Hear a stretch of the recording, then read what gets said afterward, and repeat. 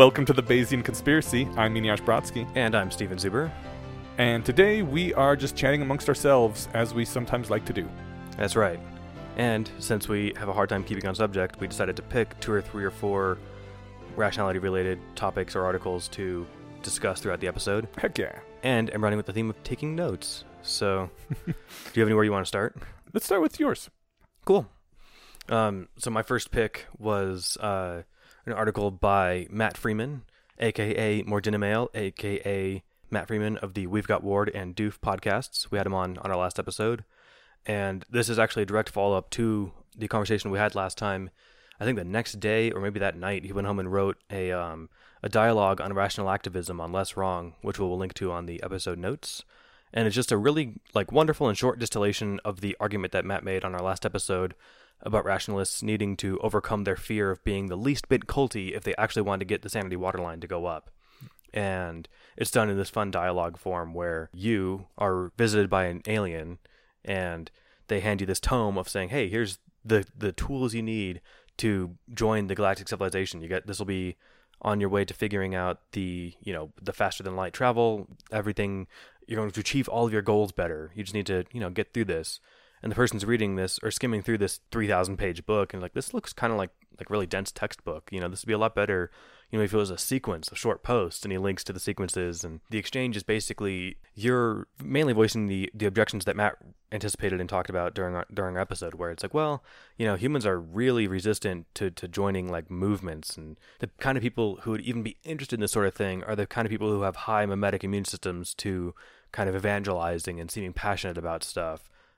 This won't work. The human race has heard forever, just read this one thing and you will be saved or whatever. Right, yeah. So, I haven't heard that 1,000 times before. Right. And so, I forget what the book was called at first, but, he's like, how about a catchier title? And the alien's like, oh, you mean how to be less stupid? I was thinking more how to be less wrong, but even that still sounds kind of condescending, or it was how to be more rational or something. The protagonist is arguing that, look, people are going to see that and be like, I'm already rational enough, fuck you, or rationality, that's for nerds, what are you talking about? We'd be much more inclined to read something 12 proven steps to be happier, sexier, and wealthier. Number 6 will shock you. Right. So there were a couple cool quotes I wanted to pull out of it, and then we can talk more about some of the meat of it. So this was after the point where the protagonist had said, okay, I believe you, I want to try and make this work out, but I still feel like this isn't really going to sell. And I'm even kind of resistant to it, even knowing that I just talked about how that resistance is irrational and automatic. And the visitor says, can you not reflect on how your automatic and therefore probably not rational suspicion is ultimately self-defeating and probably not even meritorious, since you literally don't know what the book says this organization would look like?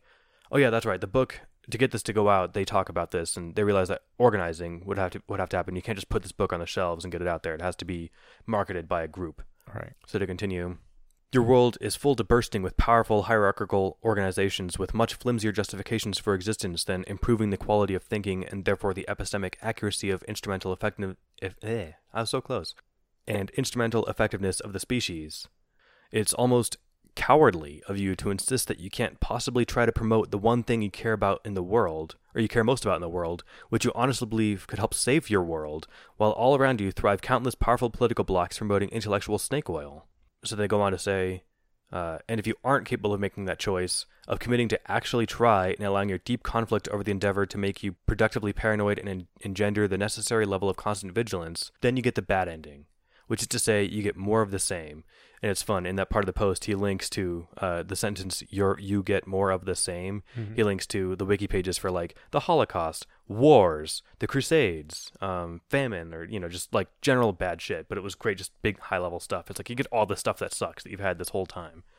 Rationality doesn't become something that the world cares about unless the people who do care about it care enough to actually convince the world that they should.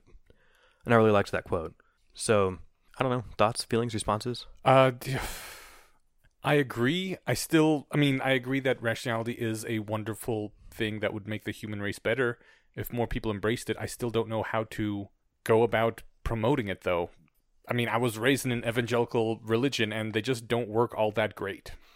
So, but have you actually thought about it after saying, I'm going to set aside my trepidation about evangelizing and stuff? About how to evangelize it? The closest I can think to do is doing what the street epistemology people do.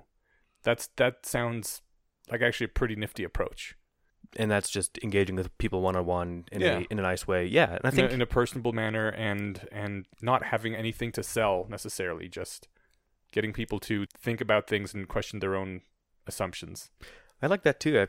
The problem with that, and I think Matt would agree, is like that's only going to work with the kind of people who care about what the word street epistemology means, right? Well, I mean, you don't even say the word street epistemology to them. That's true, but I think it's always been my opinion that if you engender enough of a love of truth into people, then they will eventually make their way to the scientific method and possibly to rationality as well. Because everyone I knew that deconverted out of Christianity, almost all of them, well, everyone I knew anyway, had just this desire to know what's actually true about the world, and that was eventually where it led them.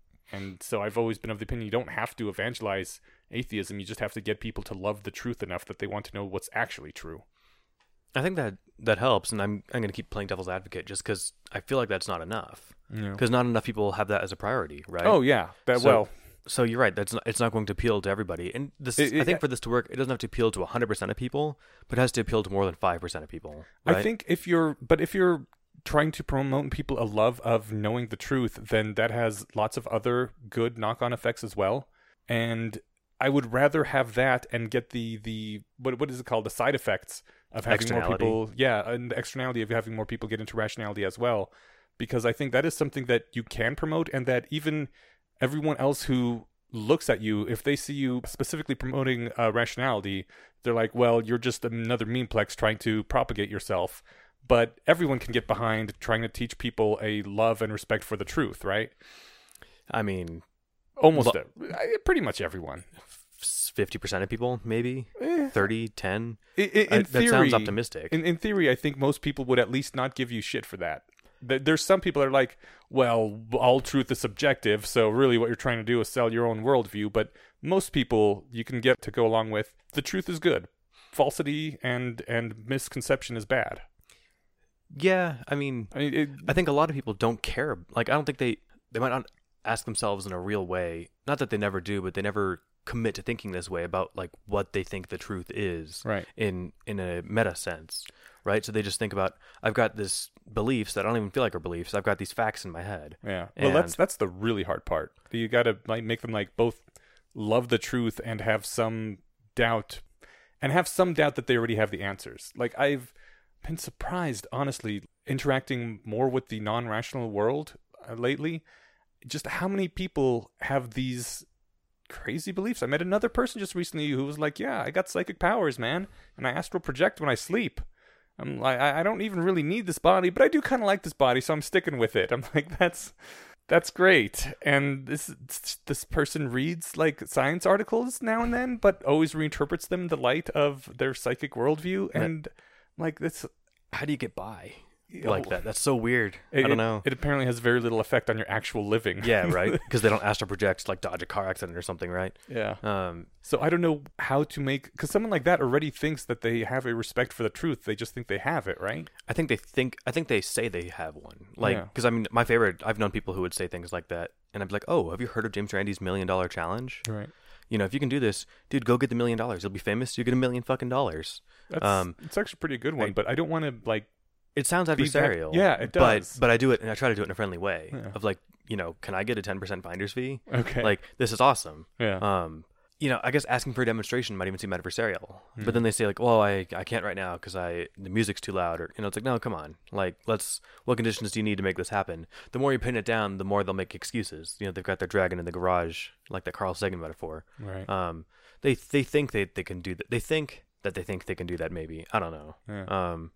Like at some point, you gotta make people want to have a firm foundation of their belief. I guess one of the nice parts about God, I hate saying this. One of the nice parts about growing up evangelical is that if you are spreading this thing out, you have to defend your beliefs a lot to people, and so you want them to be as firm as possible. And that's one of the things that drove me, anyway, to make sure that I did have these things figured out and I could explain things and meet challengers when they were like saying, but evolution is true because of this. And I'd be like, nuh-uh, have you seen this thing?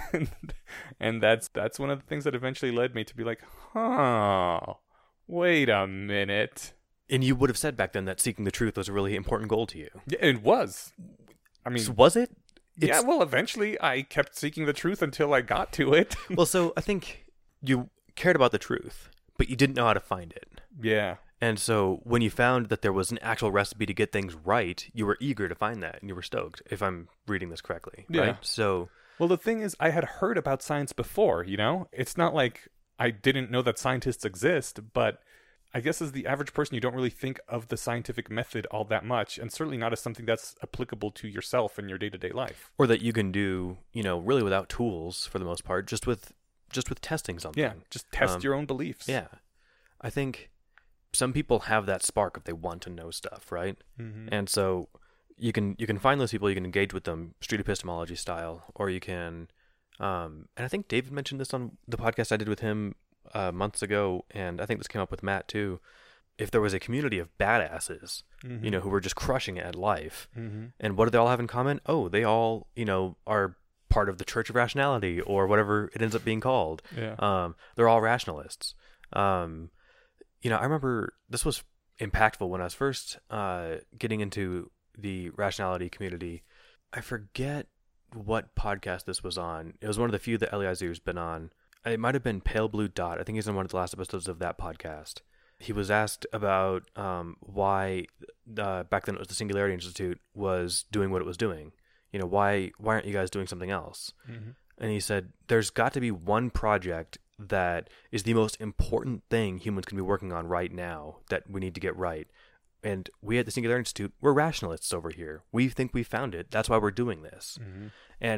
And it sounds, preachy, but when he said, we're rationalists, this is it. I was like, oh, that's awesome. Yeah. You guys figured, I love that about him. Yeah. He never tries to weasel away or anything. He just leans right in. and he does it in a way that I didn't find off-putting at all. No. And so, Yeah. if anything, I found it dangerously entrancing. Right. So, I've seen him on a number of those podcasts or talking head things where with almost everyone else, they would be given some sort of challenge. And I'd be like, oh God, here comes the backpedaling. And he'd just be like, no, I own it. I ain't ashamed. And I think that's also another big part of it. Like, as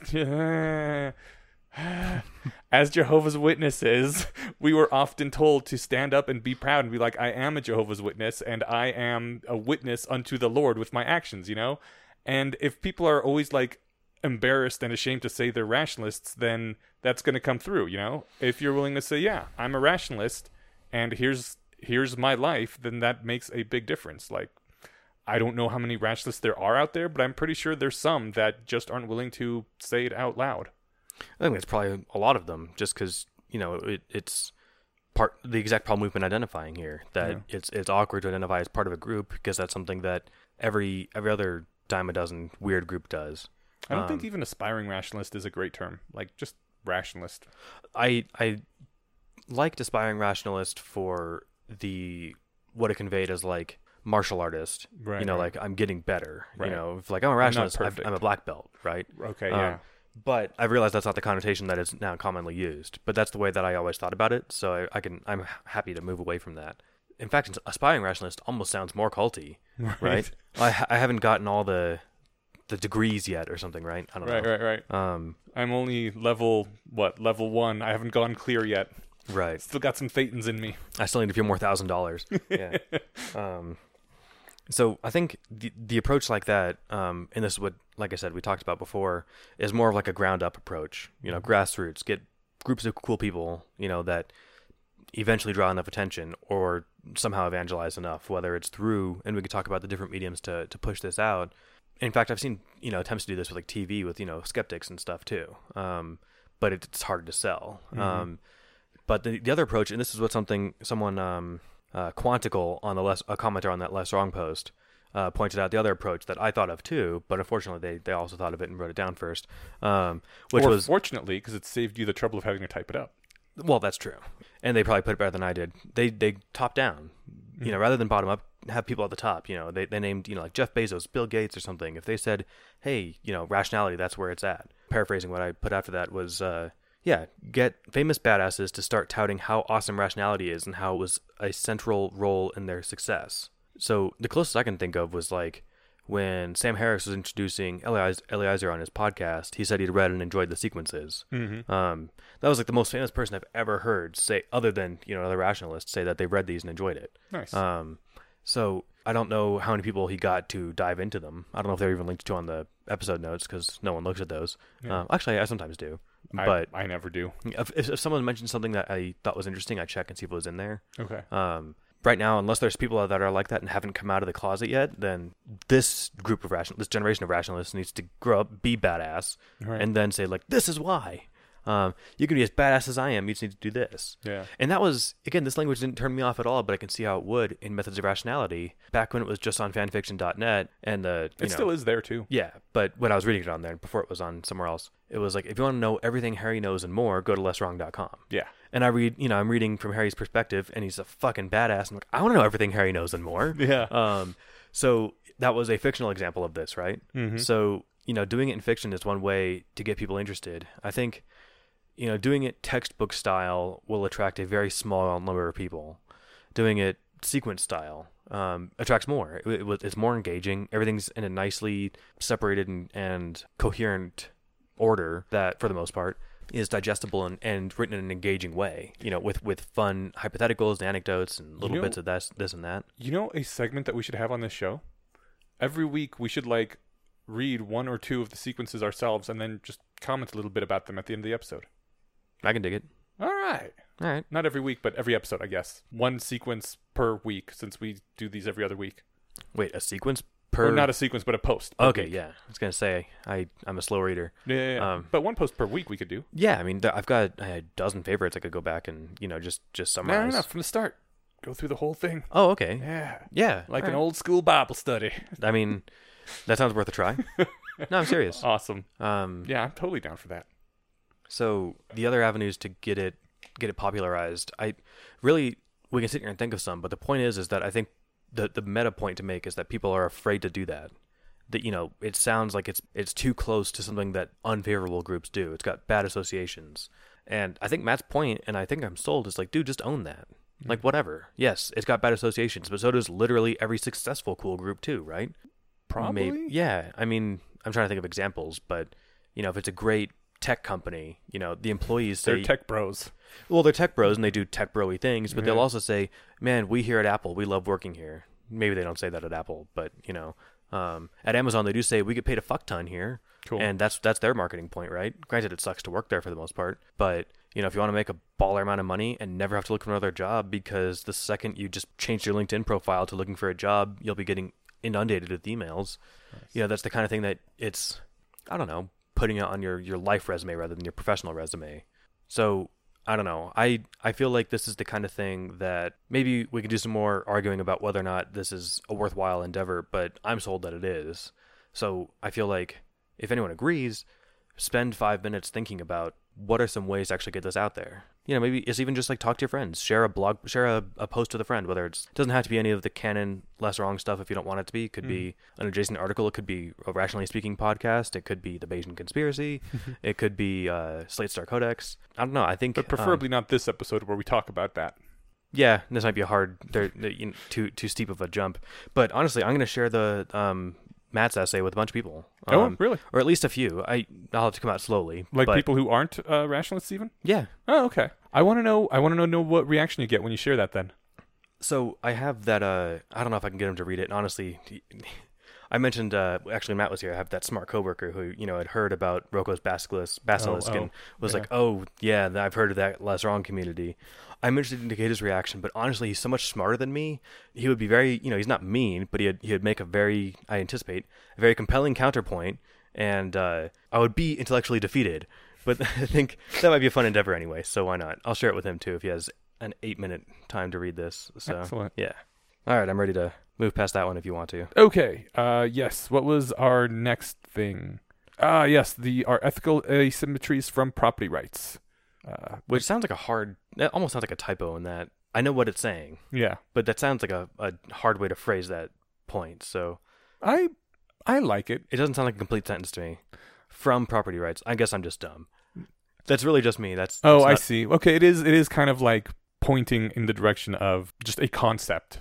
I actually don't know what it is tripping me up about it. It just doesn't sound like a complete sentence. That's not a point about the article. It's great. I'm just dumb. That's all I'm pointing at. So, all right, moving on. No, I guess it could have been. It gets right to the point, which I like. Are ethical asymmetries consequences of property rights, or derived from, or parallel to, or due to property rights instincts or something? Yeah. Are they from property rights? You mean like a place? Again, I get what you're saying. It's my hang up. No one else's. That's fine. Yeah. And stop being such a nitpicky jerk. It's just me being too thick. Like I read it like 3 times and like, am I dyslexically reading that headline? Anyway, this is from Katja Grace, also on Less Wrong. Heck yeah. And Katja, not Katya? I don't know how to say it. Okay. Actually, I think it is Katja. Oh yeah. She did like 4 or 5 podcasts with Robin Hanson like 8 years ago. Okay. Way back in the day. I can't remember. I couldn't even find them. I remember they came up way back on iTunes when I'd search for Robin Hanson. Mm-hmm. And they were actually really hard to listen to because they recorded them outside with a microphone, and you could hear like people walking by and birds and stuff, and they sounded far away from the mic. You could hear the wind. But they were fun. Oh, dude, did you hear the episode of Skeptic's Guide to the Universe that they recorded at Dragon Con? No, that sounds like a drag. Their microphones broke, and so the recording is from like, I don't know, someone in the audience with a phone. Yeah, I could not listen to it. After about a minute, I was like, nope, can't understand anything. This is horrible. Yeah, sorry guys. Okay, so the article, Are Ethical Asymmetries from Property Rights? Starts out pointing out some ethical intuitions that people often have, such as that you're not required to save a person, but you're definitely not allowed to kill them. You're not required to create a person, but you're definitely not allowed to kill one. You're not required to create a happy person, but you're definitely not allowed to create a miserable one. You're not required to help a random person who will be in a bad situation, but you definitely are not allowed to put someone in a bad situation. Actually, dire. I don't know why I rephrased that to bad. Okay. You're not required to save a person in front of a runaway train, because we always have to come back to the trolley problem, but you're definitely not allowed to push someone in front of a train. By extension, you are not required to save 5 people in front of a runaway train, but if you have to push someone in front of a train to do it, then you're definitely not allowed. Here's some other ethical intuitions. You're not required to give me your bread, but you're not allowed to take mine. You're not required to lend me your car, but you're not allowed to unilaterally borrow mine. You're not required to send me money, but you're not allowed to take mine. Katja points out that the former are ethical intuitions, and the latter are implications of a system of property rights. But they look very familiar, right? It almost seems like the former ones are just ethical intuitions applying property rights to people and welfare. That your life is property, and I'm not allowed to take your property. But I'm not obliged to give it to you if you don't have it by default. Your welfare is the same way. I'm not allowed to lessen what you have, but I don't have to give you more. Which is, when it comes down to things like, why don't people feel like they're obligated to give away all their money to people on the other side of the world who have a lot less? It's because, we're not utilitarians at heart, right? Yeah. And the parallels between those things are stark as hell, right? You can basically just sub out letters, and like that's what she does. The sentences are the same, and they feel just as intuitive. And, like the trolley problem stuff, people have done those with, large surveys, and those all pan out to be true with how people actually feel. So it's not just us odd people who feel that way about these. Katja says that further evidence that these intuitive asymmetries are based on upholding property rights, we have moral feeling intuitions that are just straightforward property rights, like stealing is wrong.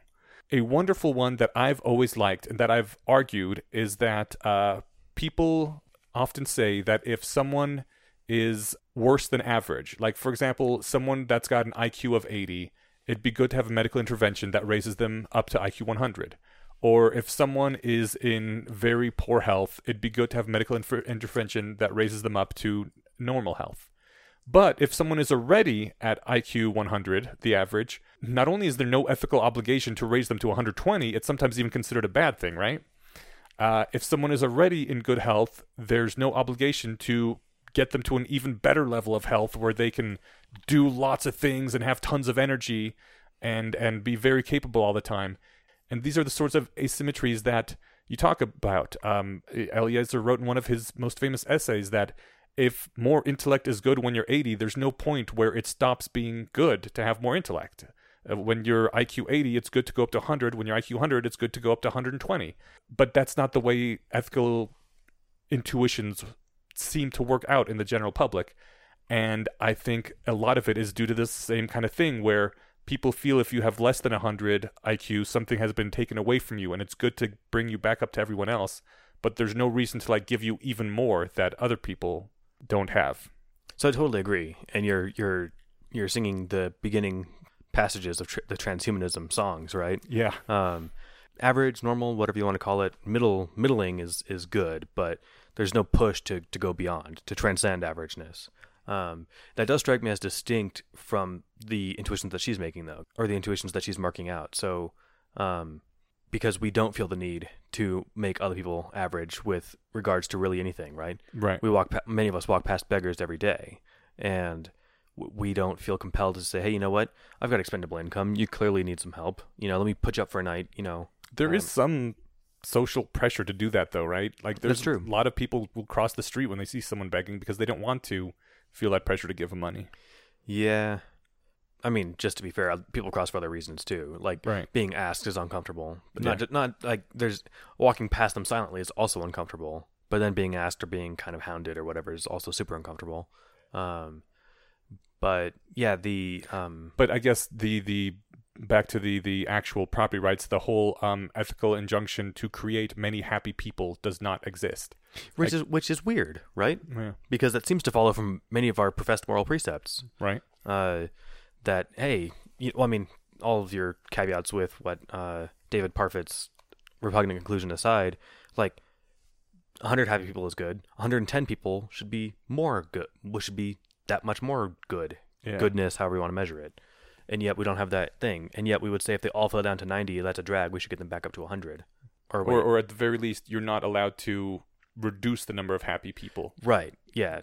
What was the sentence he said about? Because I couldn't paraphrase it faithfully. It was your life is like your property, or your how did she put it? Ethical intuitions seem to be just property rights as applied to lives and welfare. Your life is your property. I'm not allowed to take it, but I'm not obliged to give it to you if you don't by default have it. Your welfare is your property. I'm not allowed to lessen what you have, but I don't have to give you more of it. Yeah, I like that. Yeah. If you see a sick person, you're not ethically obliged to put the rest of your life on hold and try to work to make them better. And yet, if you go to work sick, you're an asshole. Yeah. And certainly, if you deliberately get somebody sick, oh my God, you're a monster. So. If you like put tuberculosis in their cup or something, right? Yeah. This is like the murder offsets question, right? You remember the meat offsets, right? Yes. Okay. Well, the murder offsets being the same kind of idea. If I save 3 people's lives, can I kill 2 people? Because I'm still net 1 life positive. Our intuitions say no, right? Yeah. And I guess I wanted to run at the spirit of this post. Like, what should we conclude from this?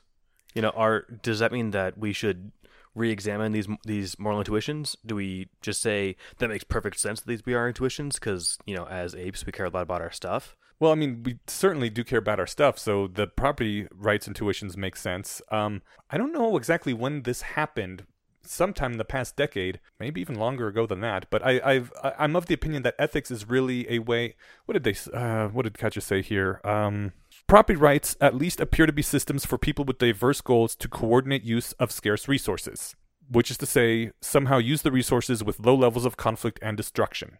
In my opinion, ethics is basically the same thing. Ethics is a way for people to be able to live with each other and do things together with low amounts of conflict and destruction. Which is why if you are a single person alone on a deserted island, there's no such thing as ethics, right? There's nothing that is morally good or morally bad that you could do on that island because there's no other persons to interact with. Unless you're a virtue ethicist or something weird, but... Even then, I don't think virtue ethics exists. But I think Plato would say you're living life wrong, or Aristotle would say you're living life wrong if you're pissed all the time or something, right? You're not flourishing. We'll have to dig up a virtue ethicist from somewhere. Well, I feel like I'm a virtue ethicist, but I wouldn't care. You can have any virtues that you want once you're on a deserted island. Okay. So yeah, I think this is just tangent, but the Greeks, I think they used ethics and morality differently than we do. Like to them, it wasn't just like this set of beliefs about like right and wrong. It was about like living a good life in a well-rounded sense. They had certain virtues that they aspired to, but the virtues are determined by what works, right? And on a desert island, it doesn't really matter. Well, I think what works to make life to make society function, or to make life make life good, even if that was just your life. I think you're some right. They might did argue. actually do, yeah. A just lot of their it own was like, life what is things. the good life? Not just like, how do I interact with other people? Right, Or how do okay. I not go to jail? Yeah, yeah. But I think we're getting bogged down. Okay. But the problem of how to, I don't know, interact. This is bringing to mind another thing I just heard, but I don't want to get us off of the post just yet. But the last Very Bad Wizards podcast was on a very similar topic. So, Okay.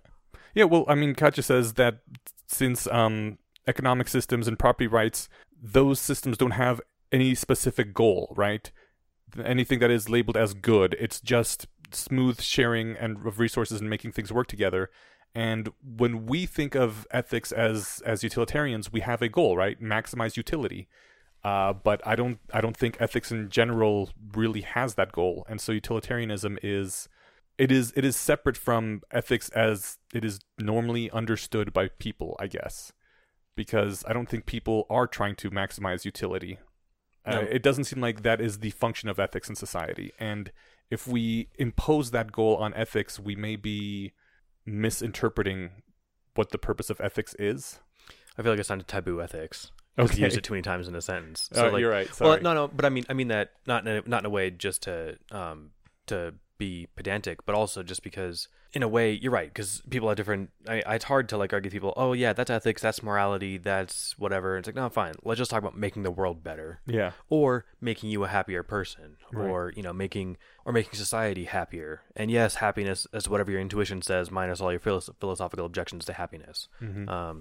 Which was how Julia Galef defines eudaimonia, which is the flourishing that Aristotle talked about. How did you define it again? Happiness minus whatever your philosophical objections are to happiness, Nice. which I think lands really well. Yeah.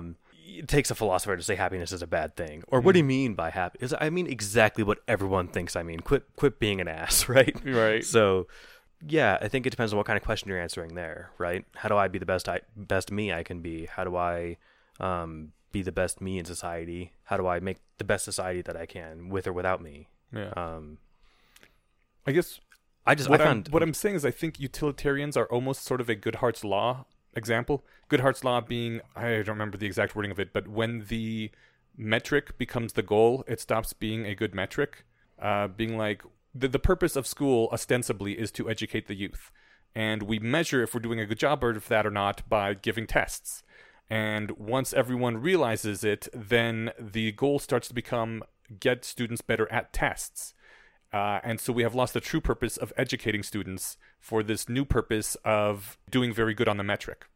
And it almost feels like utilitarianism is the same kind of thing where what we want is human flourishing and happiness and people to work together, and that is measured through utility. And so utilitarianism now tries to maximize utility, even though the whole point of making the flourishing happen is not necessarily maximizing utility, but getting humans to live alongside each other in ways that are conducive to cooperation and anti-conducive to conflict.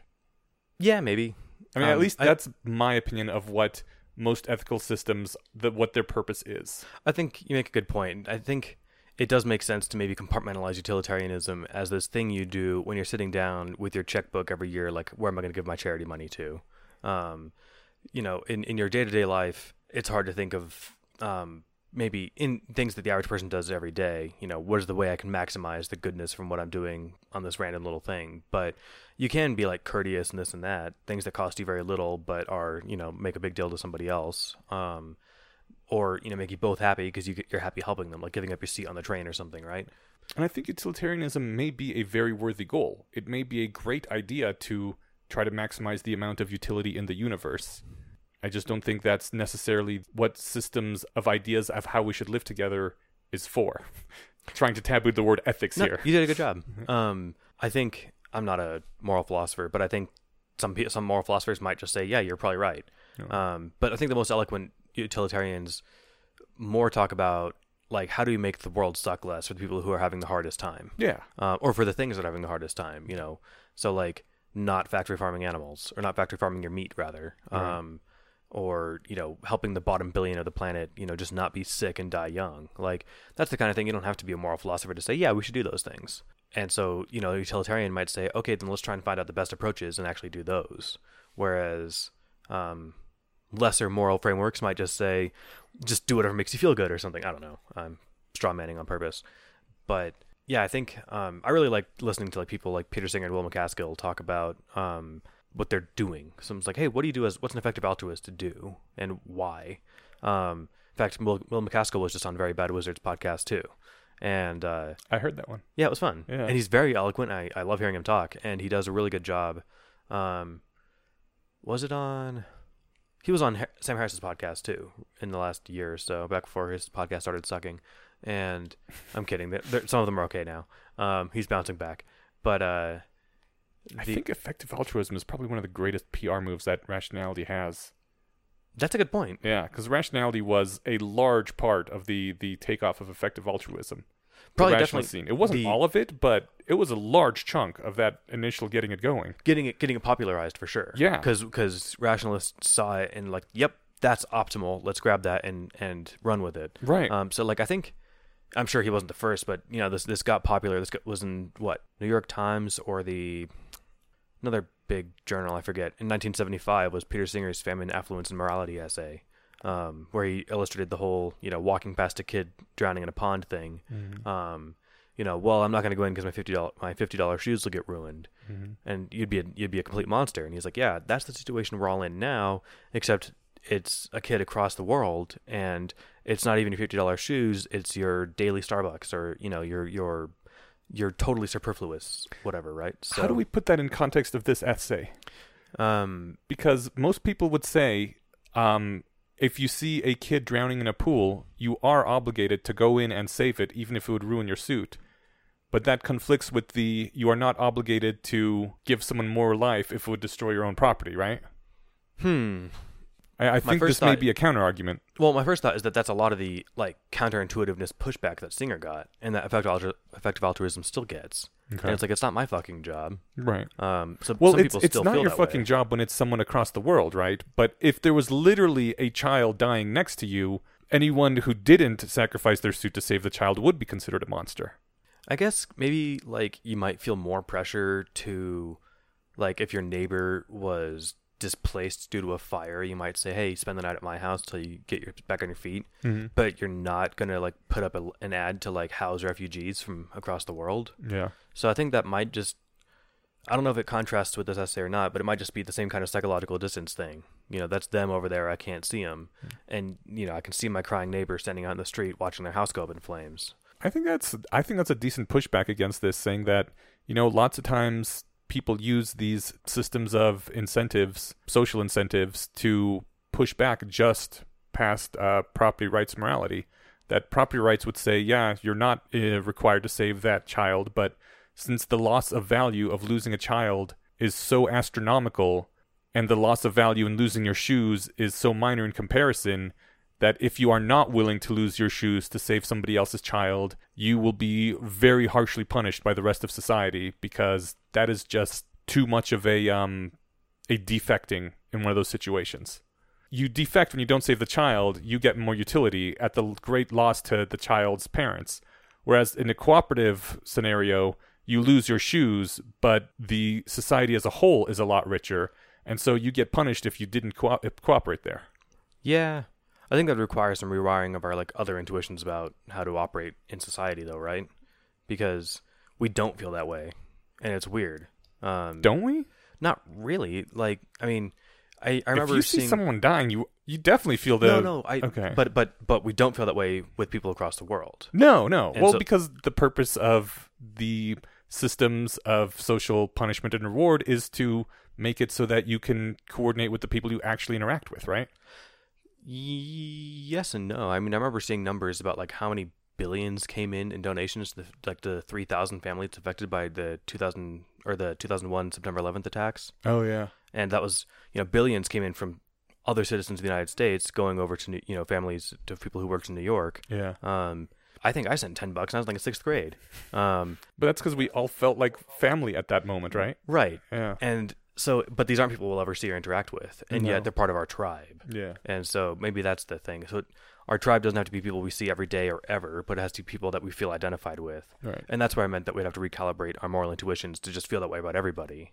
That is interesting though, because I mean, when Florence is done ravaging, it's hurricane business. I'm sure there'll be outpourings of money from people from citizens of the United States to help them out, like there is every good hurricane. Mm-hmm. And yet, or if anyone has numbers to the contrary, I'm happy to see them. But I bet it's far less than like every other major crisis that hits the rest of the world.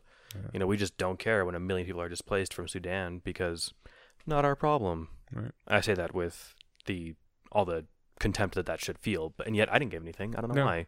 Well, I know exactly why. They're very far away, and it's not my problem. I cannot literally help everyone. That's true, and yet like I talk about being a nice person trying to do nice things, and yet like you give your 10% to the most effective places you can, right? And hopefully, as we knock more and more problems down, that 10% will move to higher and higher places. And we can rationalize and say, hey, you know what? These large scale problems will hit the news, and other people will give money to them. So I don't have to, but like the Against Malaria Foundation isn't a sexy charity to give to, right? But the save the kids from the Salvation Army, or not the Salvation Army, the well, save them from the Salvation Army too. I was thinking, the Lord's Resistance Army. That was a valuable thing. I'm sure that got lots of people to participate. Yeah, this is muddy. I don't know, but that said, Katja's essay is short, and it's really interesting to just feel the weird tickle when you realize, like, oh shit, I feel the same way about my stuff as I do about like my morals. Yeah.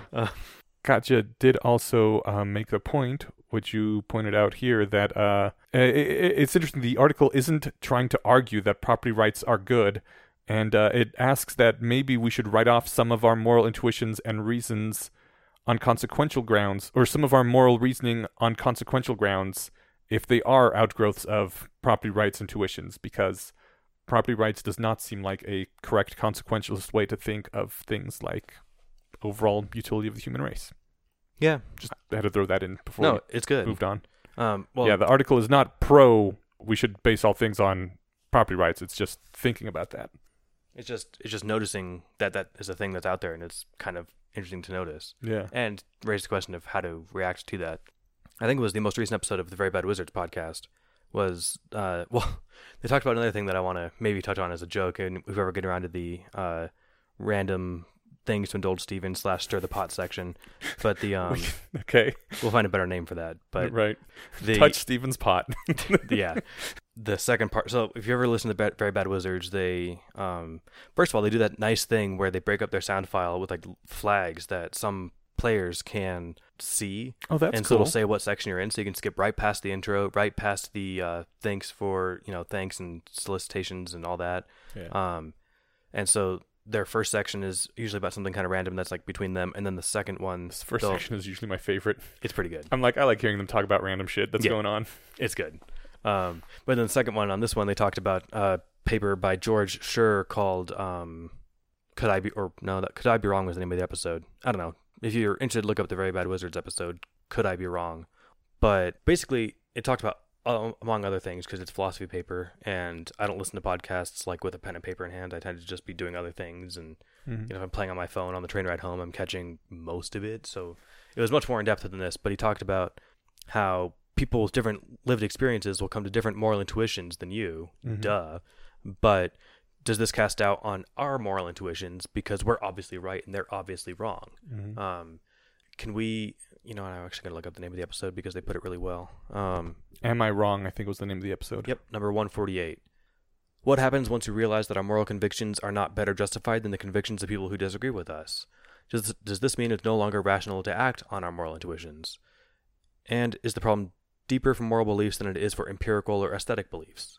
I kind of had some issues with this episode because it came from the assumption that my moral beliefs are something that I arrived to because due to how my life circumstances, how I was handed them, and that everyone else is more or less the same, and so we should consider them equal.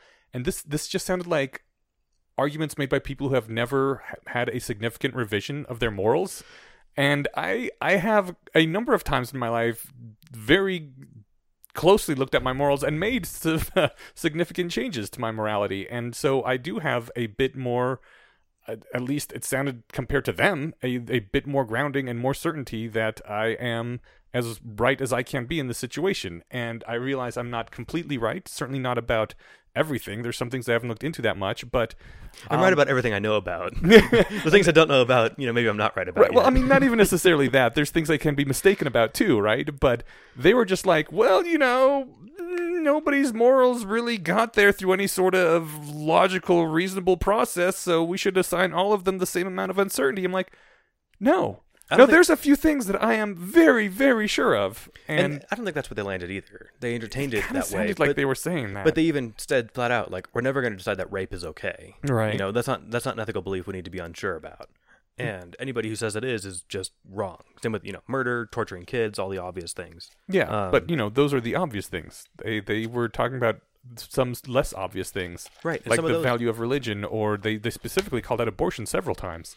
And that is one of the ones that I'm actually rather sure on, And I am too, and yet I can think of, like, I guess it wouldn't be so much like personal experiences, although I could think of some that might flavor my, if I were somebody, if I had known two girls, who had, I'm not sure what the death rate is for getting an abortion, probably 1 in a million or something really small, right? But it's got to be non-zero. Mm-hmm. So if I knew somebody who had died getting one, I might be more anti-abortion than I am, right? Especially somebody I really cared about. Mm-hmm. So, but I'd like to say, nope, she was an anomaly. Everyone else should still have them. They're safe, whatever. But I could see how for some people that might be an argument. That one's maybe less defensible. Although I could certainly think of empirical judgment or empirical observations that could be made that would immediately change our mind on the subject. But on abortion, you mean? Yeah. Yeah. Yeah, I mean, if we like, if you could prove that an embryo was a person or a soul, or if souls are real, yeah. Well, no, if souls are real, then all abortion should be mandatory because the soul gets right to heaven without having to worry about sinning. What if you could prove that an aborted soul went to hell? Oh, well, then, yeah. So okay. So whatever, you can twist that, but or like if you learned that there's some weird magic of physics, hitherto undreamt of biology, where at 8 weeks an embryo is more sentient and alive than you'll ever be as an adult. Right. Then it's like, oh shit, we definitely can't do it at that point, right? Maybe wait till they're born or something. I don't know, but so I could think of empirical things to change our mind on that. But I was trying to think of one, and this one actually worked because it got me uncomfortable just thinking about. Mm-hmm. But like I could see how someone's position on something more gray, like immigration in the United States, that's probably almost largely colored by personal experience or lack thereof, right? Like my life's never been adversely impacted by immigrants from legal or otherwise status. Yeah. And yet I know people who have. Okay. If you work in a rural part of the country and you're only good at manual labor, but you're trying to live a life with a couple of roommates or whatever it is, and make a living, and yet there are people who are willing to do it for way less than you because they're willing to, I guess, live in conditions that you're not willing to live in. Well, you're out of a job, and I know people who've lost jobs that way. Not in the last decades, but I'm sure it still happens. But in those things, I say, nope, I've seen it. It ruins small economies in small areas or something, and so they're justified in believing it for that reason, right? They're going to say, nope, that's why I'm against it. And yet where the rest of us cosmopolitan people are going to say, no, it's how could it be bad? Or whatever it is. I'm not sure. My opinion on it is not very well calibrated. Yeah, but, no. So that's one that I think is pretty... one where you can assign a certain level of uncertainty to your belief. And so this is where... and McCaskill talked about this on his episode of Very Bad Research, which might have been the previous one, 147. He talked about making moral judgments under uncertainty, and he used a lot of the same language from the rationality papers. That you can make estimates on what your confidence is on these moral propositions, and then run your Bayesian calculation and do whatever it says, just like the rest of us good rationalists should do with all of our other beliefs. Anyway, fun episode. I thought it lightly related to this, in that not only are our intuitions, for some weird reason, tightly coupled with our beliefs about property rights, but they're also some of our less. So I could be 99% sure that abortion is it's valuable to have around, and that everyone should be, how did Bill Clinton put it, safe, affordable, and rare. So some other people say people should have abortions all the time, and they should be, you should get $20 for getting one or something. But that's not me. Okay. Like if you'd be willing to get an abortion for $20, you probably should get the abortion. That's actually a good point. Yeah. Yeah. I can't think of actually money that if any amount of money that you're going to offer somebody that said you probably shouldn't get it, right? If I was going to give you $2 million to get one, you should definitely get an abortion for $2 million, right? Well, I mean, if you're going to have a kid, first you have an abortion to get $2 million so you can finance the kid and the college and everything. That's right. Yeah. It did make me think that if we ever find something we really disagree on, that we can crux with a double crux game style thing, that'd make for a fun episode. That would be awesome. So, do we disagree that strongly on anything? I don't know if we disagree on anything strongly that is empirically. I think part of the double crux game is that like your belief rests on something that's true or false, that we disagree on the fact of something. Right. And that's the other thing about moral intuitions is that many of them come down to matters of fact. And so people, like if someone's pro-death penalty or anti-death penalty, I think they use this in the episode too. Mm-hmm, it comes down to like what you believe about redemption for people, or how much it costs to keep somebody alive in prison versus how much it costs to kill them. And what the deterrence value of the death penalty is. Right. And so I heard a wonderful point recently that their death penalty should never be used for crimes of passion, generally things like murder, assault, because the argument was that people are usually not fully in their control of their rational capabilities when they commit these crimes. So the fact that there is a death penalty for them doesn't really deter them. Totally. Whereas the place where you really want to implement the death penalty is things like white-collar crimes. That's what I was going to say. I hadn't heard this argument, but that's exactly where I knew it was going. Yeah. The cold, calculated crimes that you carry out right. that are fucking people, but you're okay with it. If you embezzle $100,000, sorry, death penalty, because no one's ever going to embezzle money again. Yeah, it's not true. Some people still would, but it'd be more of a deterrent. But it would actually be a deterrent in that case, whereas, for a flight of rage murder, you're not deterring anybody. Everyone knows it's against the law to kill people. I think it still deters some people, possibly. A flight of rage murder? Like, something in the back of your head being like, I could be killed for this. I don't know enough killers, I guess, to have a good mental model of what it's like to decide to murder somebody. But I've got to think that if you're deciding to, that's in fact the law takes that into account, right? If you decide to murder somebody, it's first degree murder. Then it's different, and it's also me deciding to murder you if you and I are having a fight and I grab a pen and stab you with it. But that would probably be punished differently than if I, went off and got poisoned and slowly killed you over the next 2 months with it, right? Yeah. Like I'd be a much more sinister monster for doing that, and everyone recognizes that. Yeah. I don't know where we're going with this. And something about matters of fact of being the crux well, for moral positions. I think actually the immigration thing is a matter of fact, right? Yeah. Like you can actually test whether loosening immigration laws leads to, in general, better or worse outcomes for people in low wage industries. Well, I remember. Yeah, but then you'd have to make a moral judgment about whether that's an okay consequence of doing the right thing. I mean, that too, yeah. So, I do remember hearing a story about on NPR, of course, about a chicken, one of those chicken plucking factory, poultry farms. What do they call them? Where they kill a bunch of chickens and process them for food. Well, let's call it a chicken factory farm. I don't know if there's a name for them. Okay, but basically... Chicken factory. Okay, chicken factory. There was... it started like 10 years ago with they hired one or two Hispanic people and Mexican immigrants, I think they were. I don't necessarily want to say that because some of them might have been from Central America. But let's just say Mexican immigrants for now. One or two, everyone was like cool with them. Like, yeah, that's Maria over there. She does good work.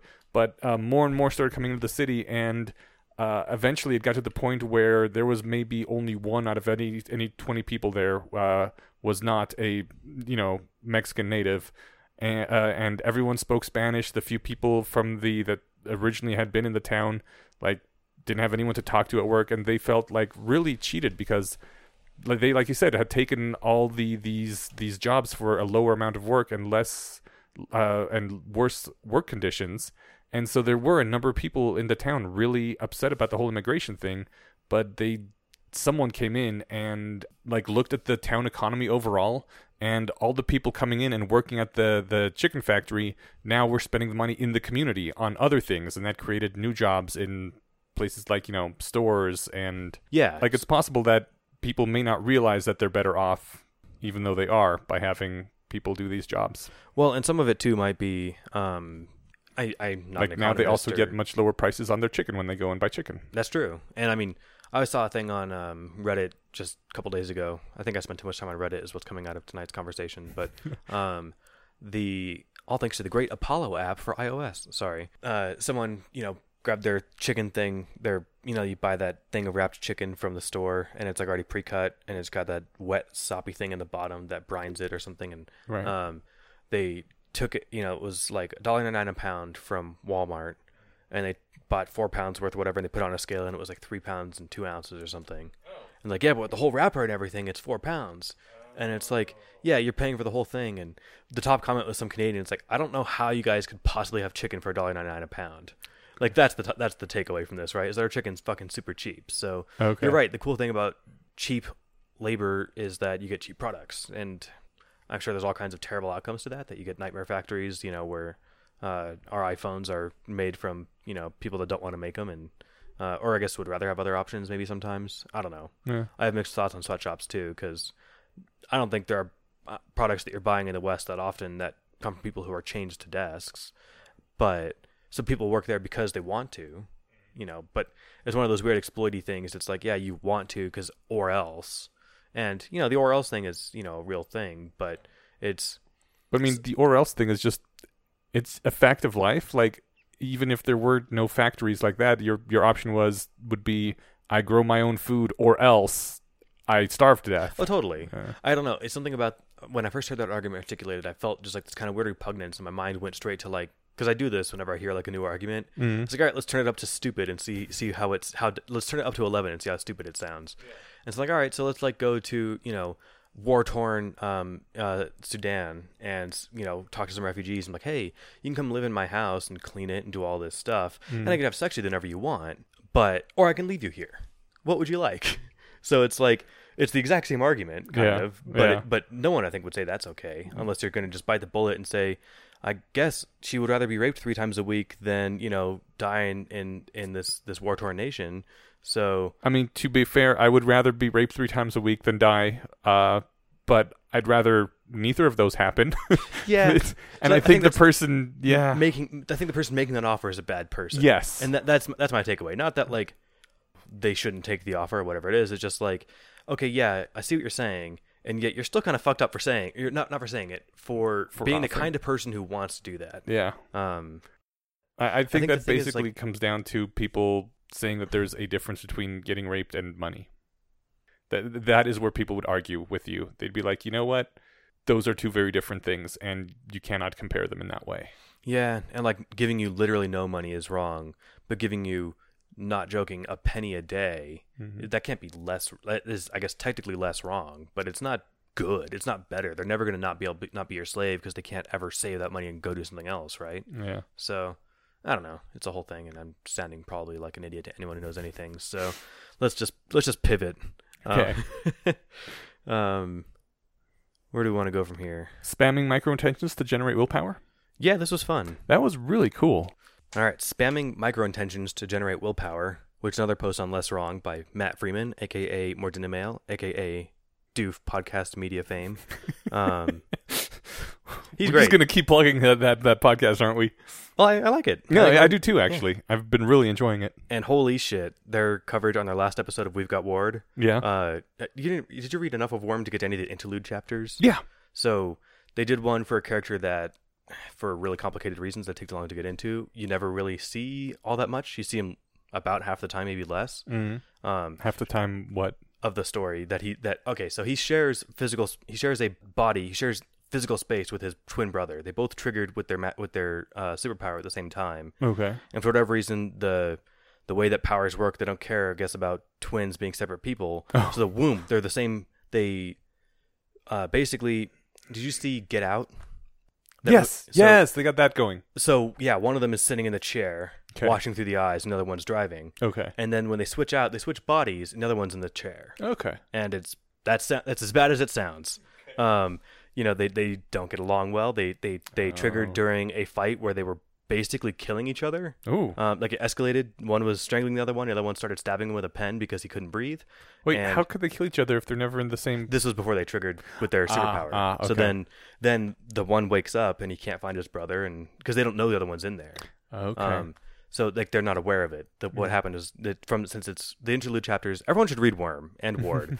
So you get to follow the story of the protagonist from their point of view, and then the author throws in, usually at the end of arcs, but sometimes in the middle, a chapter from a perspective of the non-protagonist, some random character, and it's never the same character twice. And if it is the same character twice, well, they're a different person now. So in this one, this is another part of the protagonist's team. It's really well done. Everyone should read this. Why did I talk about this? Oh, because I'm playing up Doof Media. Yeah. And We've Got Ward. Anyway, their coverage of it was really really well done. And because they actually like read it with the intention of discussing it, they typically read it more than once. And they said I only read the chapter once, and they went through and did a really balanced version of it. I'm like, how the hell were you guys worked that hard to come out that fair to the other person in this? And they were like, on my first read, I was totally on this guy's side. I was like, oh, okay, that makes sense, because I only read it once. Now I was on this guy's side the whole time. But then they point out everything that really makes it a much more balanced situation. Now I'm totally going on about it too long. But Okay. If everyone liked how articulate Matt was a couple weeks ago, they're that great on their show all the time, and it's really funny. So check it out. Excellent. Anyway, speaking of Matt being super articulate, he wrote a great post, which tied into our one a few weeks ago with Jess, on spamming micro-intentions to generate willpower. Yes. So, yeah, this was a really good post. yeah, and it's like, and what I like about the new Less Wrong format is that, what I hate about it, for one, is that for whatever reason on my browser, text is like the middle third of the page with these gigantic white bars on the side, and the text is small, so I got to zoom it in to read it, which is, I don't know if that's just me. In any case, so that's the downside about the new Less Wrong website. But I think that's like an aesthetic choice that a lot of places are going to right now. And everyone hates it. Yeah, everyone hates the new Reddit design. Everyone hates the new Gmail design. Why do people take good things and destroy them like that? Our friend Zika Ron made a good argument on, or pointed this out on, might have been on Facebook, which I somehow saw this week. It was that, I think he had a good word for it, and I'm sure it's probably the tech word, but basically they plateau at what is good, but they can't leave it that way because it gets stagnant. So they've got to just change it for the sake of changing it. And that means doing whatever is popular, whatever. So people don't like how Gmail is now round as opposed to sharp corners on things and this and that. Everything looks like it's made for 5-year-olds. It's fucking ridiculous. Yeah. So we'll see how this all shakes out with the end of the trends of, in a couple of years, things will be different. What's fun to see is, all right, now we're getting way off track, but here we are. So, I can try and find this image if anyone cares, or you can just look it up, of the evolution of app icons over the last several years, especially Google's. They used to all look different, and now they all look exactly like every other Google one. So let's see, where's my Google apps? Gmail is a G, in a white background. The Docs is a document with a white background, and the document little icon is smaller inside that little icon. I don't know where my other Google apps are, but point is, they all look like that. Every Android app too. They all do the same thing, where they just get smaller versions of themselves and they get rounder. Okay, that's the bad thing about the Less Wrong website. Okay. The good thing is that it shows the read time at the top of the article. Yeah, which is that's fun. nice. And I'm sure that's generated from the average person's reading speed, times the number of words in there, or whatever, or divided by the number of words. For me, it's 3 times that because I'm slow at reading. But for me, it was a 10-minute read, which is great. And so for a 3-minute read, you can discover... Did they say this is a 3-minute read? I think so. Jesus Christ, who reads that fast? Hold on, let me double check. Well, now that we're here, we gotta... Okay, that said, the Less Wrong website looks great on a phone. Cool. Micro-intentions, 3-minute read is what it says. That's what it says. 3 minutes. That's ridiculous. There's no way I could read this in 3 minutes. All right, so it'll take you 10 minutes. Who cares? Point is, this isn't a 10-hour investment to read this book or whatever. It's a fun little thing that... I really liked, and I'm eager to give it a shot, and I was going to when I was reading this, because he gives part 2 of the post is, here's an example to try in real life, but it was almost time to come over, and I didn't have time to do it, so Okay. I didn't have enough time to do enough micro-intentions to make it happen, so... Oh, you didn't get to part 2? I read the part. I didn't have time to actually generate enough micro-intentions to actually make myself do the thing. Did you do 10 push-ups when you read part 2? I did not. Oh, so, No. well, I mean, I was at work. Okay, yeah. But so anyway, the idea, he was inspired by a Reddit post on meditation subreddit, and basically the takeaway for the applicable part here is that if you have something that you want to do, but you're having difficulty generating the motivation to do it, especially if it's something small, like I got to take out the trash or fold my laundry or whatever it is, all that's required is a very light touch of intention, as if you're trying to brush a fragile snowflake with the tip of a feather. When this quick, gentle intention is repeated consistently, perhaps with every breath cycle or even 2 or 3 times during each breath, it grows and the mind eventually complies. I call these micro-intentions to highlight their quick, light, gentle quality. What's fun is that in the good rationalist sense, he finds some synergy between something unrelated and makes it to something that he can do more often, with more applicability. So your first micro-intention appears to do nothing because you're just touching it with a feather. It's just there. But if you spam yourself with this thought, and that's part of what you need mindfulness, and that's why this is a meditation thing, just over and over, every couple of seconds for a minute, maybe two. And he talked about this, and I got to this point in part 2 where he says, it occurred to me that sustained micro-intentions could be a very generally powerful tool. I've tested it enough to certify it as something that I'll keep in my toolkit.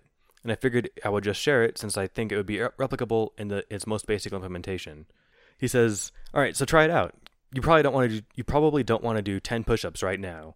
If you give yourself a push to do it, an intention, you'll probably encounter resistance.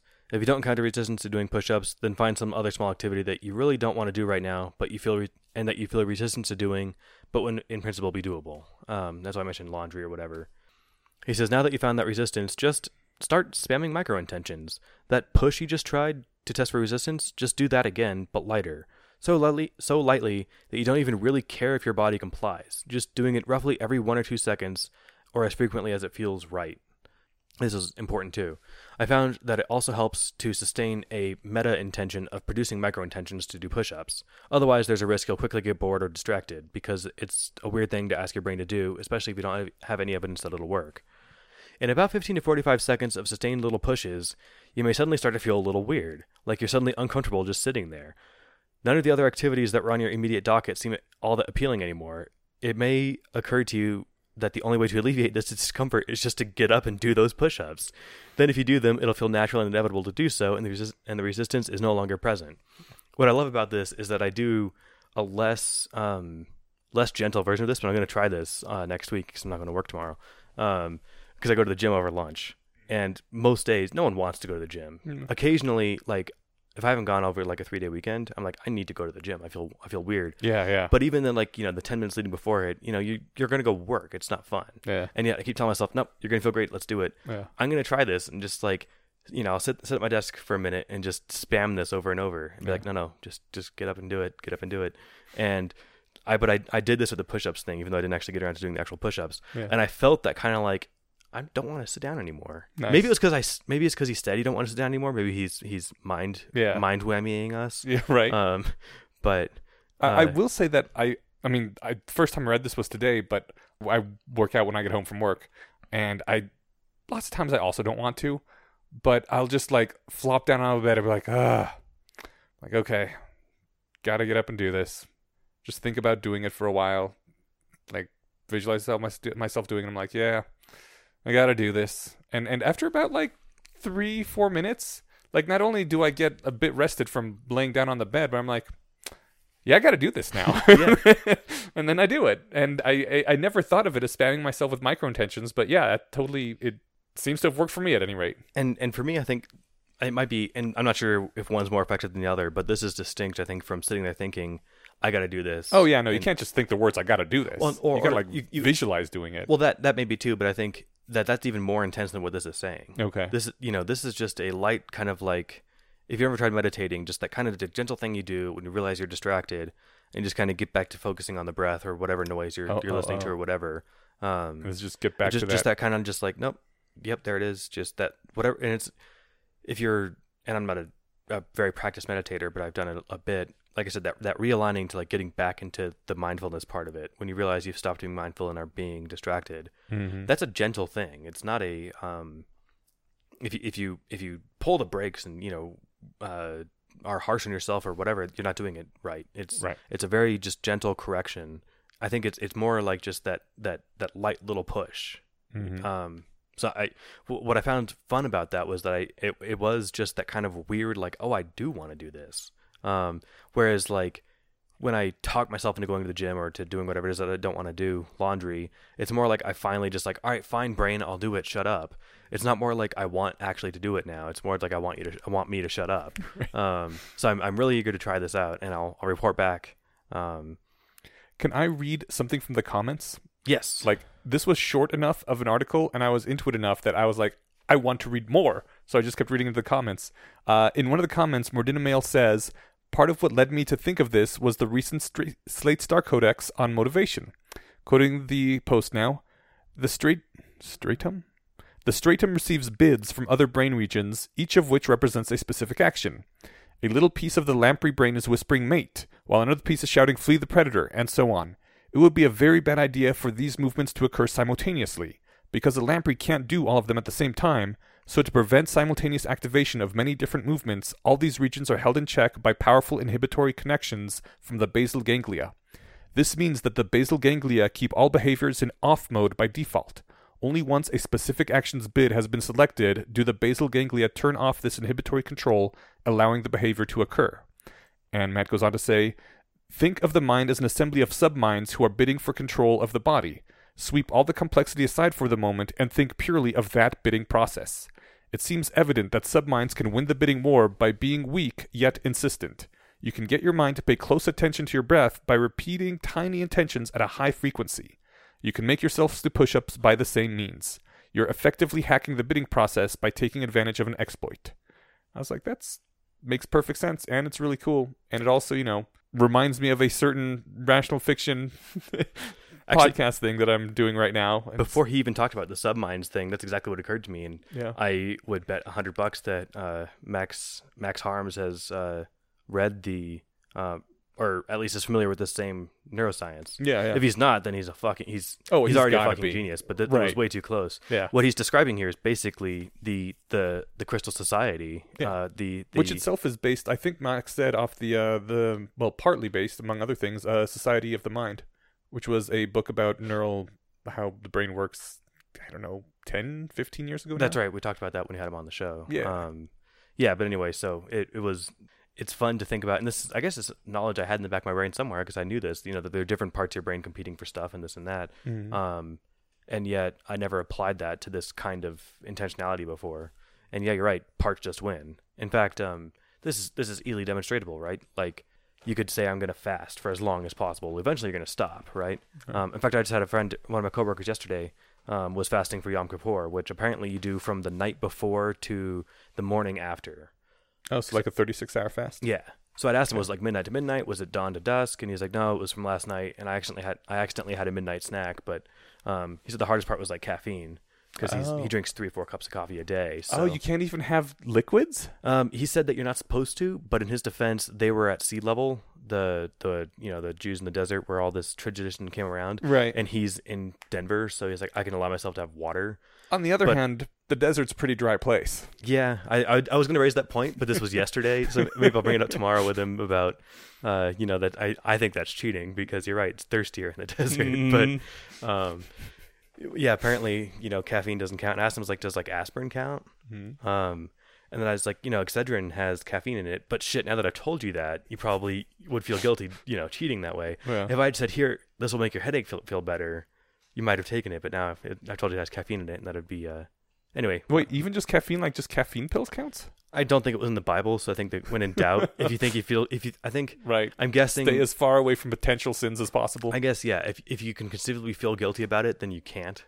I think that's the thrust of religious It's a good discipline. thing I don't feel guilty about anything. That's right. Anyway, this post is awesome, and it's, meta point about the post, which I already said, but I'll reiterate because it's late and I'm getting repetitive, is that this was just a good application of the kinds of things rationalists can do. They can read about one cool thing and transfer that seemingly fun nugget of trivia, or maybe something that helps with one small domain, to be like, wait, this kind of thing looks like it would work really well over here. Mm-hmm. And that's, I think, just generally something that smart things and people can do, but rationalists are good at finding those things maybe or something. Trying to sell us as awesome. So, yeah. Cool. Yeah. Alrighty. I think we've been going on for a while. Are we about ready to wrap things up? Let's indulge Stephen for 5+ minutes. All right, we'll start with the nice one. All right, let's touch Stephen's pot. Let's find a different way to put that. Okay. I think we can have a section, maybe it'll be just me because I'm the only one who cares about throwing random stuff in, but we can have a grab bag, random quick things section on our notes here. Grab Stephen's bag. Well, that sounds less bad. All right, so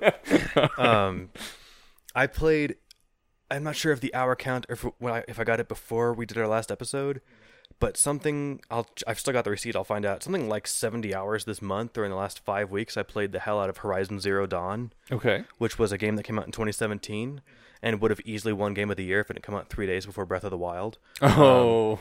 But it was amazing. Okay. So I don't know how much I can talk about what made it amazing and might make it appeal to people who are interested in sci-fi and rationality without spoiling some of the plot. Okay. But if you play video games and you like, it's similar to like kind of like Shadow of Mordor or Batman Arkham Asylum.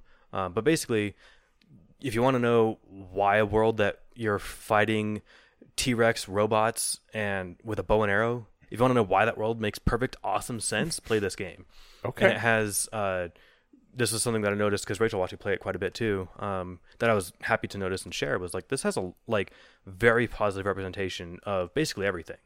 There's, this is a society that doesn't care about like skin color, though it does care about tribes because it's, they're shooting bows and arrows. It's all about tribalism. Gotcha. But it's not a skin color based tribalism. The protagonist is the most badass woman ever. And this is where I don't know if it's spoilery or not to talk about. Yeah, no, it's spoilery to get into. Okay. Anyway, it was dope. And I didn't know until I was watching the credits at the end. The main character is voiced by Ashley Birch. Who's that? She was my first favorite female representation in a video game, or female character in a video game. Okay. Female voice acted character, whatever. She played Tiny Tina in Borderlands. Okay. Oh my god. I vaguely remember playing Borderlands. I don't know who Tiny Tina is. She's the world's most dangerous 13-year-old. Oh, she's insane. She talks like everyone in that game is fucking crazy. I love it so much. Yeah. There was that mission of like, shoot his name was like Shooty McShooty Face, and the quest was shoot him in the face, and he's like shoot him right. He's like shoot me right here, shoot me in the face, and the quest was like Shooty McShooty Face in his face. So, do you shoot him in his face? Yeah, and then he dies, and you beat the quest. It's just like the dumbest little thing ever. Cool. These games are brilliant. So, nice. She did Tiny Tina, and she did Hey Ash, What You Playing, which is like a short-lived YouTube video series where they would, showcase a game for like 5 minutes, and they were just these random little videos that she and her brother did. I remember a friend showed me an episode of that they really liked, and I was like, this is cool. Yeah, they were funny. And she, I think, did a couple other web things that didn't really take off, but she also voiced, I didn't play these games, but I watched someone play them because I have too much time on my hands, called Life is Strange. Oh, yeah. She did not the main character, but the main character's friend the whole time. Okay, cool. I played through the first chapter of that. It was really interesting. Yeah. I never got around to playing more of it. I have a really hard time with Telltale games. Yeah. It's not really gaming, it's storytelling, and that's fun, but that's what makes watching someone else do it on YouTube just as much fun for me. Right. Because it is basically, like watching a movie, I guess. And some might argue it's a choose your own adventure, so doing it yourself is the same, but it's really not. I did the Game of Thrones one, and like no matter what you do, your character gets killed in the end of the first arc or whatever. So whatever. Spoiler alert. It's Game of Thrones. Everyone dies. Right. But anyway, really fun, and she did a great job. And I didn't know that she had that kind of range. Like I've never seen her do like really like good emotional acting. So yeah, fantastic game. Everyone should check it out. Cool. I did a lot of that. Yeah. As long as we're recommending games, next week I'm going to recommend one. I don't want to like step on yours, but yeah. Go for it. No. I got one for next week. Yeah, it's fine. I'll bet I can drag it out of you because you'll probably forget by next week. I wrote it down. All right, fine. We'll save it. Yeah. All right, cool. Only one game recommendation per week. All right.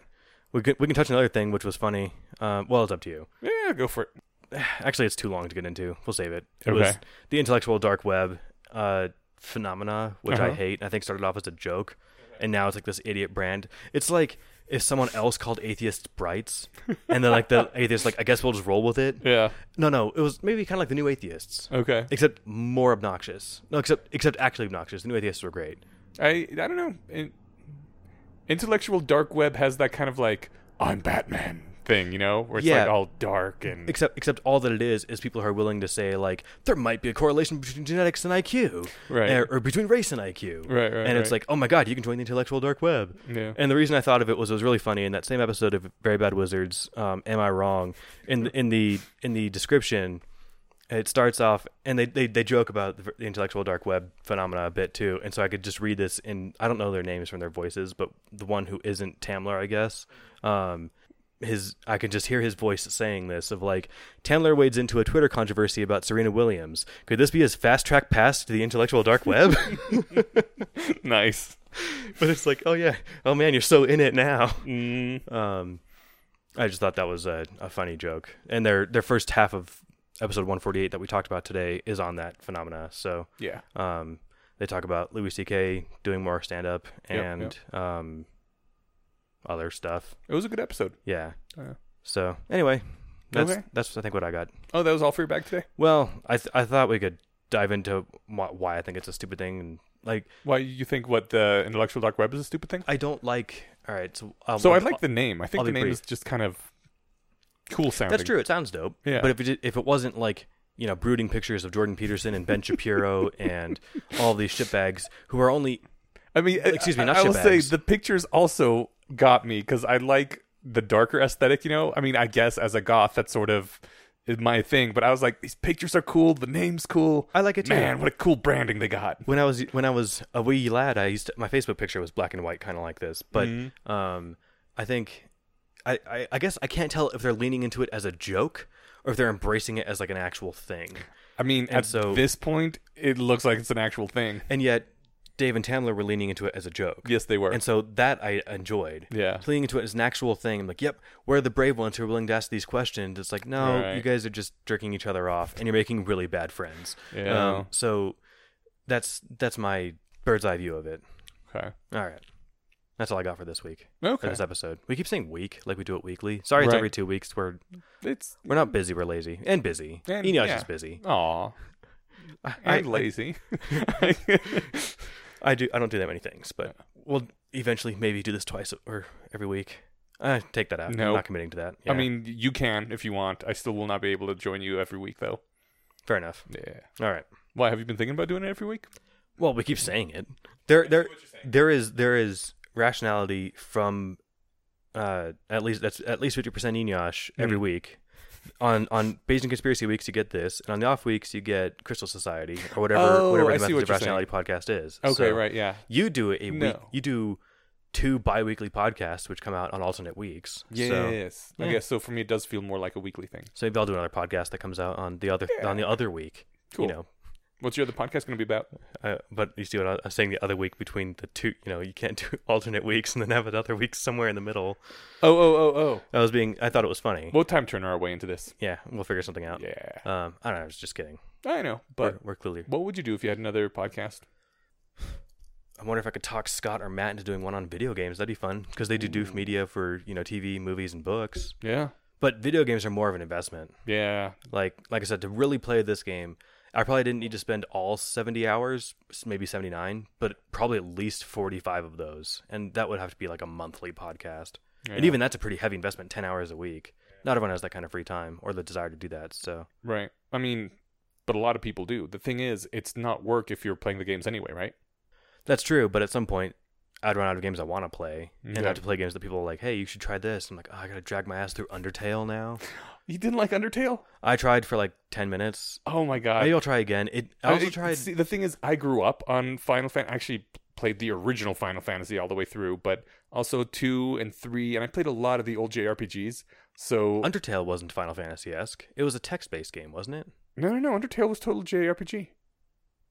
But you're just talking to the things, and like you can fight or you can talk your way out of these altercations. Am I thinking of the one where it's like the little white creatures on black? That's Undertale. That was totally. I mean, I know you haven't played like the original Final Fantasy games, but that was. I played Final Fantasy VII back in the day. Well, okay, that's similar. Final Fantasy VII is basically. It looked good. Yeah, right. Sounded good. Okay, so It had all the things this game doesn't have. But the battle system was you're on one side, the enemies are the other, and you choose from a menu about what to do, right? Sure. And Okay, then yeah. after a little time period, you choose from a menu for another character. After time period, you choose from a menu for another character. And it's not like doing things actively with the controller. You're choosing from a menu every time a timer comes up. Okay, fair and seeing enough. the results. Yeah, okay. And now someone's listening to be like, Steven, you should never do a video game podcast. You're an idiot. Yeah, no, I really enjoyed Undertale because it was a meta video game. It was a video game about the whole conceit of JRPGs. Okay. So I'll give it another shot. Like, I think it's like, I tried to watch Twin Peaks going into it and like, oh, someone, Rachel's really into that show. I tried like 2 episodes. I'm like, this makes no fucking sense. Everyone's crazy. right. And then I was talking to somebody like 2 years later about the philosophy of David Lynch's production style. And it's like, no, dude, he just does weird shit. Like it's like a dream. things are just happening after. And he talked about one of his movies where it's like a lot like that. In one scene he's like having a fight at the at the kitchen table. Next scene he's off doing something else. I'm probably butchering this. Point is, it's just like sequence of events that aren't a story like you're used to. Okay. I'm like, oh, okay. I was going into it looking for like the kind of thing I'm used to. If I put on a different hat and go into it with different expectations, I could probably enjoy it. Yeah. So I'll try Undertale again. I was going into it looking for, quote, a good game, unquote. Okay. If I'm going into it looking for a different kind of experience, maybe I can get something else out of it. Yeah. What's the classic text-based video game? Zorg? Yes. Okay. I found that fun. Oh, okay. But, cool. That's because I knew what I was getting into. Okay. Anyway, I think if this is still going on the episode, this has clearly gone too far. If anyone's still left, thank you so much for listening. Oh, and thank you specifically to K-Brem, who is one of our Patreon supporters. We really appreciate you guys showing that you like the show and you love us, and it keeps us going. It really does. Thanks a lot. Thanks, K-Brem. That support means, I don't know. It does mean a lot. Ines just said it, but I don't know how else to put it. It's nice that it helps keep the show funded and keeps lights on, keeps the equipment functional, but it also just like means a lot that, all right, we're going to go on for another minute. The episode that Sam Harris did with, it was episode 136, Digital Humanism, with Jaron Lanier. And they talked about how the kind of idea of consuming content for free, everything on the internet should be free, all the information should be free. There's all kinds of ins and outs in that I don't really get, but they talked about how one thing it did give was pay for content that people actually want to subscribe to, like HBO or Netflix or something. And Harris made this argument on his podcast, and I skipped through the whatever his pitch for donations, because I've been giving, I downed it to $1 a month because the show got less fun this year, but just enough to stay in the donation circle and get the stuff. Yeah, but it's still something. Yeah. $1 a month adds up, even if you have enough listeners. Totally. But I meant for the kind of, let me rephrase that, because people give us $1 a month and it's very nice. Yeah. So I don't know if you want to chop that or if I can just salvage this. Feel like you would be giving more if you liked it more? Or? I used to give $1 an episode. Okay. Which wasn't much, but that's what I give to Skeptoid, because in fact Skeptoid's episodes have been getting better and better. Oh, nice. Can you choose to do whether it's a month or per episode? On Patreon, you can do whatever you want. Or not whatever you want. It is per month or per episode. Or no, what you can do is you can do per episode with a limit of X. Okay. And so I'll give them $1 per episode, up to a max of one per month. Yeah. Gotcha. So cool. But what I really like about that is that I only give to a few content creators, and I should give to more. I should give to Wild Bow, who writes Worm and Ward. I should give to give more to Doof Media and We've Got Ward, the podcast that I like. But I think I give like $1 a month to Binging with Babish, because he's that chef on YouTube that I really like his stuff. Right. But the idea that you're funding things that you care about, and I like this model a lot more than just buying a cable plan and you watch commercials and that's how they get their money for making this worth it. We do it because we love it, but the fact that you care about it enough to help keep it going means a lot. Man, I make really long points. I'm not feeling eloquent, so I thought it was a good point. Okay, well, thank you. And I think I should probably go and support a few more things on Patreon than I am right now, because there's a lot of things that I really enjoy, and I would be sad if they went away. Well, and the hard part too is, as long as we're on the subject, people don't really, at least I don't buy books that often anymore, right? Which is a drag, because I still make it a point to buy every book that I read. And you would. Not That's a bad thing, because you're an author, right? And you know what it means. But I've been doing that since I started having a job and having my own money. Oh, let me rephrase that. I'm not stealing books. No. I know. I'm just reading less. Oh, okay. And maybe because it's an investment, but also a lot of people in my book club, we meet twice a month. A number of them just go to the library, and I don't fault them for that. They pay their taxes, and a couple of them are retired now, and so they're on a fixed income thing. And I'm like, one of them is poor student, so I totally understand. I don't begrudge him that, but I'm in the position where I have a regular, middle class job. I can buy 2 books a month. Didn't you read Frankenstein 2 years ago? About a year ago now, I think. So the author's not getting any respect for that book. No, that's true. I guess I probably could have and should have pirated Frankenstein, because it's been over 100 years. Or borrowed now. it or something. Right. Or it's probably public domain at this point too. But in any case, I like what you're saying, and what I'm getting at is that when you decide to give money to it, that's a real, like you said, unit of caring. Every single book that I've reviewed on my website, I have bought even the ones that I didn't like. So, and honestly, a review on public is, another way, hey, of showing that you care. oh yeah, So like, works for this show too, but that was what the hey was about, was tying this in. Yeah. But yeah, I mean, talking about it, sharing it with your friends. Me pitching, I'm not getting any money for pitching Apollo over and over, or pitching or Horizon Zero Dawn. I wasn't involved in making that game. I just loved it. Thought it told a great story, and it was really well done. So talking about stuff you like too. All right. Yeah. Jesus Christ. We've gone on for a while. Yeah. I almost feel like this is one of those 7-minute Sam Harris why you should give money. Yeah. All right, so we are done now. What we're saying is thanks, guys. You're the best. We appreciate it. Thanks. Yeah. All right. Good night. See you guys in a couple weeks. Bye.